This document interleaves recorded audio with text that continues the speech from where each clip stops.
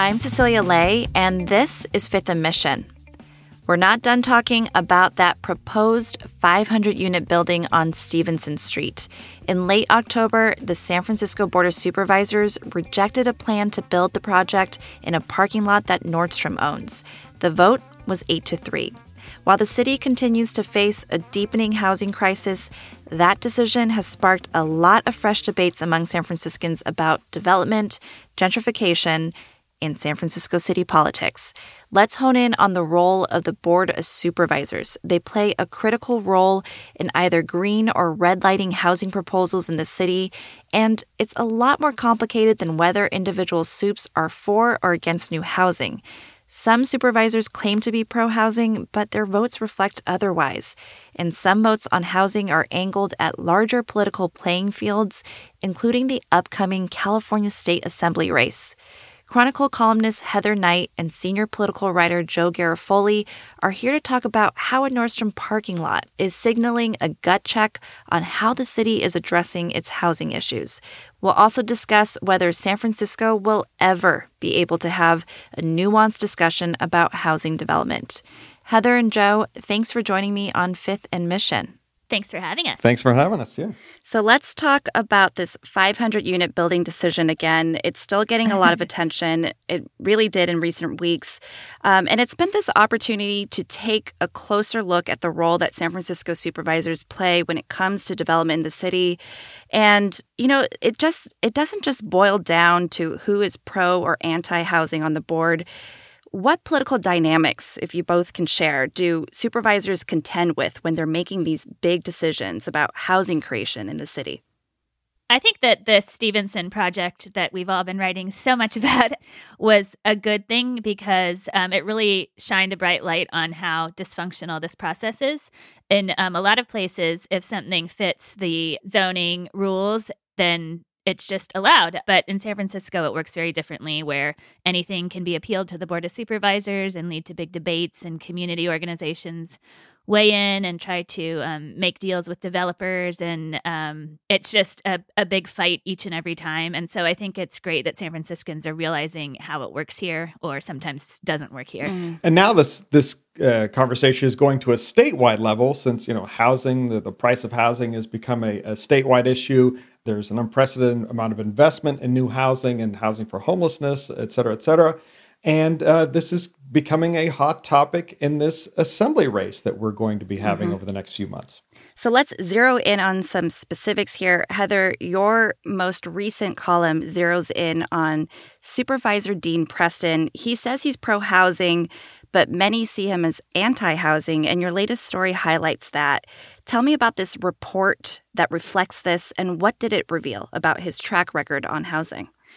Well, anybody who's on Twitter and follows San Francisco City Hall has undoubtedly seen Supervisor Dean Preston and members of the local YIMBY group get into very heated Twitter wars. He really likes trolling them, and they act all shocked, and it becomes a big, oh my goodness, today's Twitter war about housing is. But this gave the idea to a few members of the local YIMBY group to actually study his record, because oftentimes he says, I'm not anti-housing. I do support housing. It's just affordable housing. You're misrepresenting my record. Look at my record. Look at my record. So finally, a few of these YIMBY folks said, okay, we will look at your record.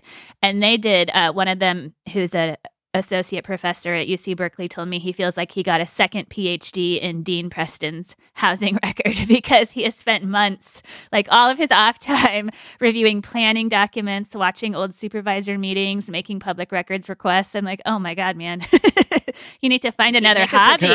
Lord love you. Yeah. But they got a ton of records, and they've compiled it into a report. Let me pull up the link if any listeners want to look at it. It's called NIMBY.report/Preston. And they will be making one of these reports for every supervisor. And I will keep covering them. So we're not picking on just Supervisor Preston. A lot of them have these issues. But they found that he does block and oppose a lot of housing. They believe that taken together, his record has blocked or opposed 37,000 people's housing units since he took office 2 years ago. So, of course, he disagreed with that assessment, and he gave me a good quote. Reading it is like a children's fantasy book, sort of like Alice in Yimby Land. And basically what it boils down to is people like the Yimbys want housing approved as quickly as possible in a city with a major housing crisis, homelessness, people, the middle class is getting priced out every day. It's harder and harder for teachers and firefighters and other people that any city needs to live here. So folks who want more housing are saying, stop these delays, approve it as soon as you possibly can. People like Supervisor Preston and other supervisors are always trying to propose amendments to make things a little better, get a little bit more affordable housing out of it, get more community benefits. But that does lead to really long delays that people who want more housing say we just simply can't afford anymore. Years of delays doesn't actually get you any housing. And the debate over the Stevenson project has highlighted that even progressives, have differing views on this. And Joe, your piece highlights this with this upcoming special election for the state assembly seat, which was left vacant by City Attorney David Chiu. It's a race between Supervisor Matt Haney and former Supervisor David Campos, and they have opposing views on the Stevenson project. Tell me what they told you about that project decision, and what does it say about their respective campaigns? Right. Well, Haney supports it. This is in his district. He says, it's not a perfect plan. But it would bring more than 100 units of affordable housing online. It's close to BART. It would provide 1,000 union jobs. He said this is something we should support. As we saw, it got turned down by the board. David Campos opposes this. These are the two big names in this race to replace David Chiu. Campos used to be on the board. He takes it from a more personal viewpoint in part. He came to the U.S. when he was 15 years old. He was an undocumented immigrant. He came over with his mom, carried his younger sister on his back, and they moved into an apartment in a rundown building in South Central Los Angeles.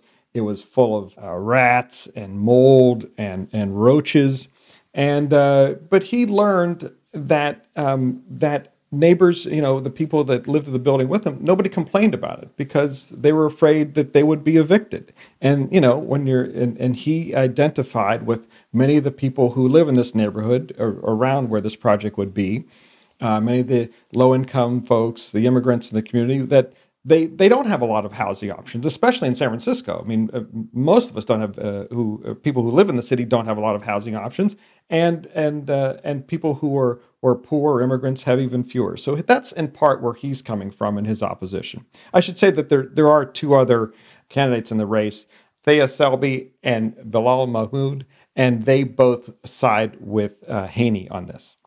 I just want to point out that that David Campos's personal feelings about this project, it's important to note that because of a lot of the work of progressives over the decades, San Francisco has some of the strongest tenant protections in the country, and it would be very hard to evict people like his family from nearby SROs, and the SROs themselves are protected. And so some of these concerns seem a little bit more overblown than the reality could be, and a lot of people who've studied this issue actually find that when you build more units of all types, including market rate, it brings down the rents for everybody in the area rather than kicking people out. Yeah, some of these protections that you just mentioned for SRO units or for other affordable housing buildings, how has that gotten lost in all of this? Because that seems to have sort of been missing from the conversation.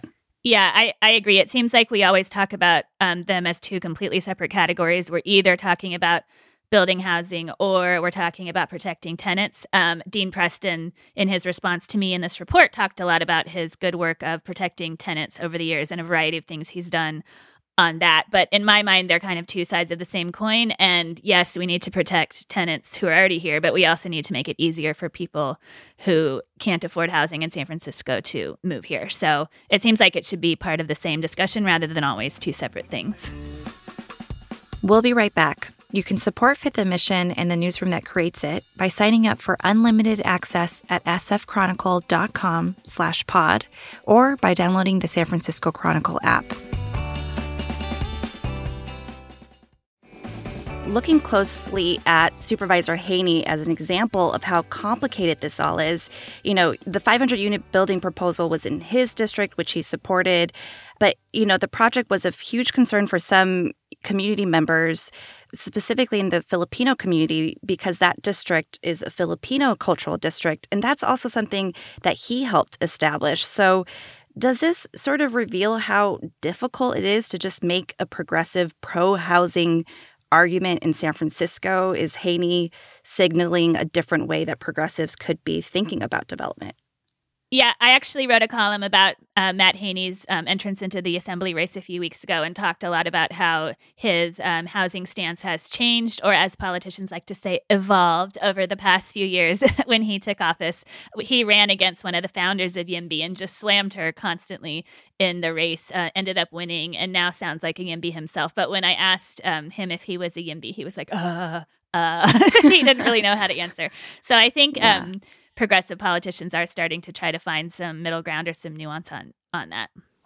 They are, and part of the reason is he's running for a broader district outside of Soma now. He's running for half the city, and people who live in Pacific Heights and Soma and other parts of the city don't all share the same opinion on this. So he has to try and have a sort of a broader viewpoint on this.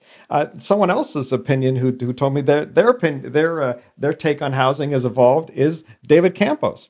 Heather remembers she was covering this when he proposed a moratorium on housing, on high-end housing in the Mission District as recently as 5 years ago.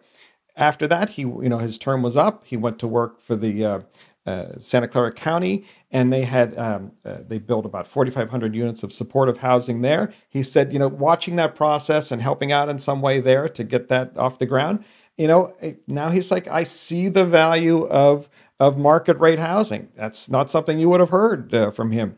But at the same time, they're also carving off their political factions here by taking the viewpoint that Campos is. That's going to get a certain part of the district to vote for him, and by the same token, Haney's trying to carve off the other part. I mean, it's speculation, but do you think Matt Haney would have felt differently about this if he wasn't in this state assembly race? I think that is a question. I don't know if any of us can get into Matt Haney's head. Heather, You're probably living there closer than I am. But there's also one fact that is irrefutable. I mean, San Francisco over the next decade is going to be very likely to be required to build 82,000 more units of housing, and 40% of that. Roughly 40% of that has to be low income or very low income housing. So there has to be a way to figure out how to do this. And that's what, when Heather was alluding to more nuanced points of view, there has to be. It cannot be all or nothing. Yeah. And as for the assembly race, I know that there's been some speculation, probably from Supervisor Haney himself, that his 8 colleagues took the very unusual step of going against what the home supervisor wants on a land use discussion, which is almost always how it's done, and voting against him. He felt, I think, that that could have been a slam on him because most of them are endorsing David Campos, and it was just sort of a political jab rather than a serious look at this particular project. But when I asked Supervisor Raphael Mandelman that question, did you vote against this because you wanted to slam Haney and give a boost to Campos? He said he actually thinks that this helped Haney in his assembly race. And I said, why? Because it made you all look so bad in comparison. And he said, exactly. Well, even Walton, the board president, who supports Haney, voted against him on this one, that was weird. I don't follow the board as closely, and I didn't understand what the politics were there. Yeah, it was a very confusing vote, and I'm sure a lot went into each of those 8 people's decision makings, and we're still trying to parse it all out. The need for housing rubs up against concerns around displacement and cultural preservation. Heather, Supervisor Preston used the cultural preservation argument to stop the conversion of one hotel in Japantown into housing for the homeless. Could there be an argument made that he's not anti-housing, but rather that he's just weighing the real concerns of a community that's experienced the downsides of redevelopment decades ago? Yes, but people who, like the YIMBYs who wrote this report, would say that that is a NIMBY thing to do, to say, well, my constituents who already live in this neighborhood don't want these new people moving in. In that case, it was permanent supportive housing for homeless people. And so we should go with what they want. So I think, if he made the exact same argument in like Ashbury Heights, would we feel the same way that they have the right to protect their neighborhood? So that is also, a contentious argument. And I think the overall point that the report authors here are trying to make is that he seems to come up with a different excuse or a different reason for blocking all these projects. And any one of them taken just alone can kind of seem like it makes sense and you kind of get where he's coming from. But then when you look at them all added up together and all of the units that have been blocked in a city that desperately needs more housing, it's more impactful. And maybe each individual excuse wasn't the right thing to do. So a question I have for both of you, since you have both written on this topic and have been looking at it closely, it just seems like to me that the concerns of gentrification will inherently be a part of any development debate in San Francisco. Are either of you optimistic that we can have a productive, nuanced conversation about housing in the city, or is this just going to be a polarized debate like so many other issues in this country? I'm optimistic by how much traction this Stevenson project has gotten. I mean, I haven't received this much email in a while from a column. People were so fascinated and interested in the subject. So I think at least we can say that San Franciscans are paying more attention to this problem now and demanding better from City Hall and not kind of buying the one-off excuses. Well, I think we've seen this in San Francisco, this conversation and this polarization about gentrification for the last 30 years. I mean, remember going back to the .com boom and the way the focus was on the Mission District and how the Mission was changing. That's always been a part of it. But this is a little bit more. I see the rays of nuance coming through here, as Heather said in this conversation. And part of it is because we're at a crisis point. We didn't have the number of homeless on the street 25, 30 years ago. Now we have there are now, there's oncoming rules from the state that the city has to build more housing. So there has to be a way to build this housing, and the city, if they're going to do that, is going to have a more nuanced look at some of these issues. Mm-hmm. And I think that Supervisor Haney makes a really good point in that the supervisors who keep saying they're concerned about gentrification in his district, the way they could actually help address that is to approve housing in their own districts, which are almost entirely wealthier. So they could take that action. We'll wait and see if they do. Yeah, I'm waiting for that affordable housing project in Pacific Heights. Well, thank you both for talking to me about this. It's stirred so much debate, and you both have pointed out the need for more nuanced conversation, so I appreciate you both having that with me. Thank you. Thanks, Cecilia. Heather Knight is a columnist at The Chronicle and the co-host of the Total SF podcast, and Joe Garofoli is a senior political writer and the host of the podcast, It's All Political. You can find both of their stories about the politics of the Stevenson Street housing project on sfchronicle.com or on the Chronicle app. If talking about housing is your thing, we'll be doing a lot of it at our live event on November 18th. It'll focus on the unhoused experience in Oakland, and I'll be hosting it. You can RSVP at sfchronicle.com/membership. Thanks to King Kaufman for producing this episode, and thanks to you for listening.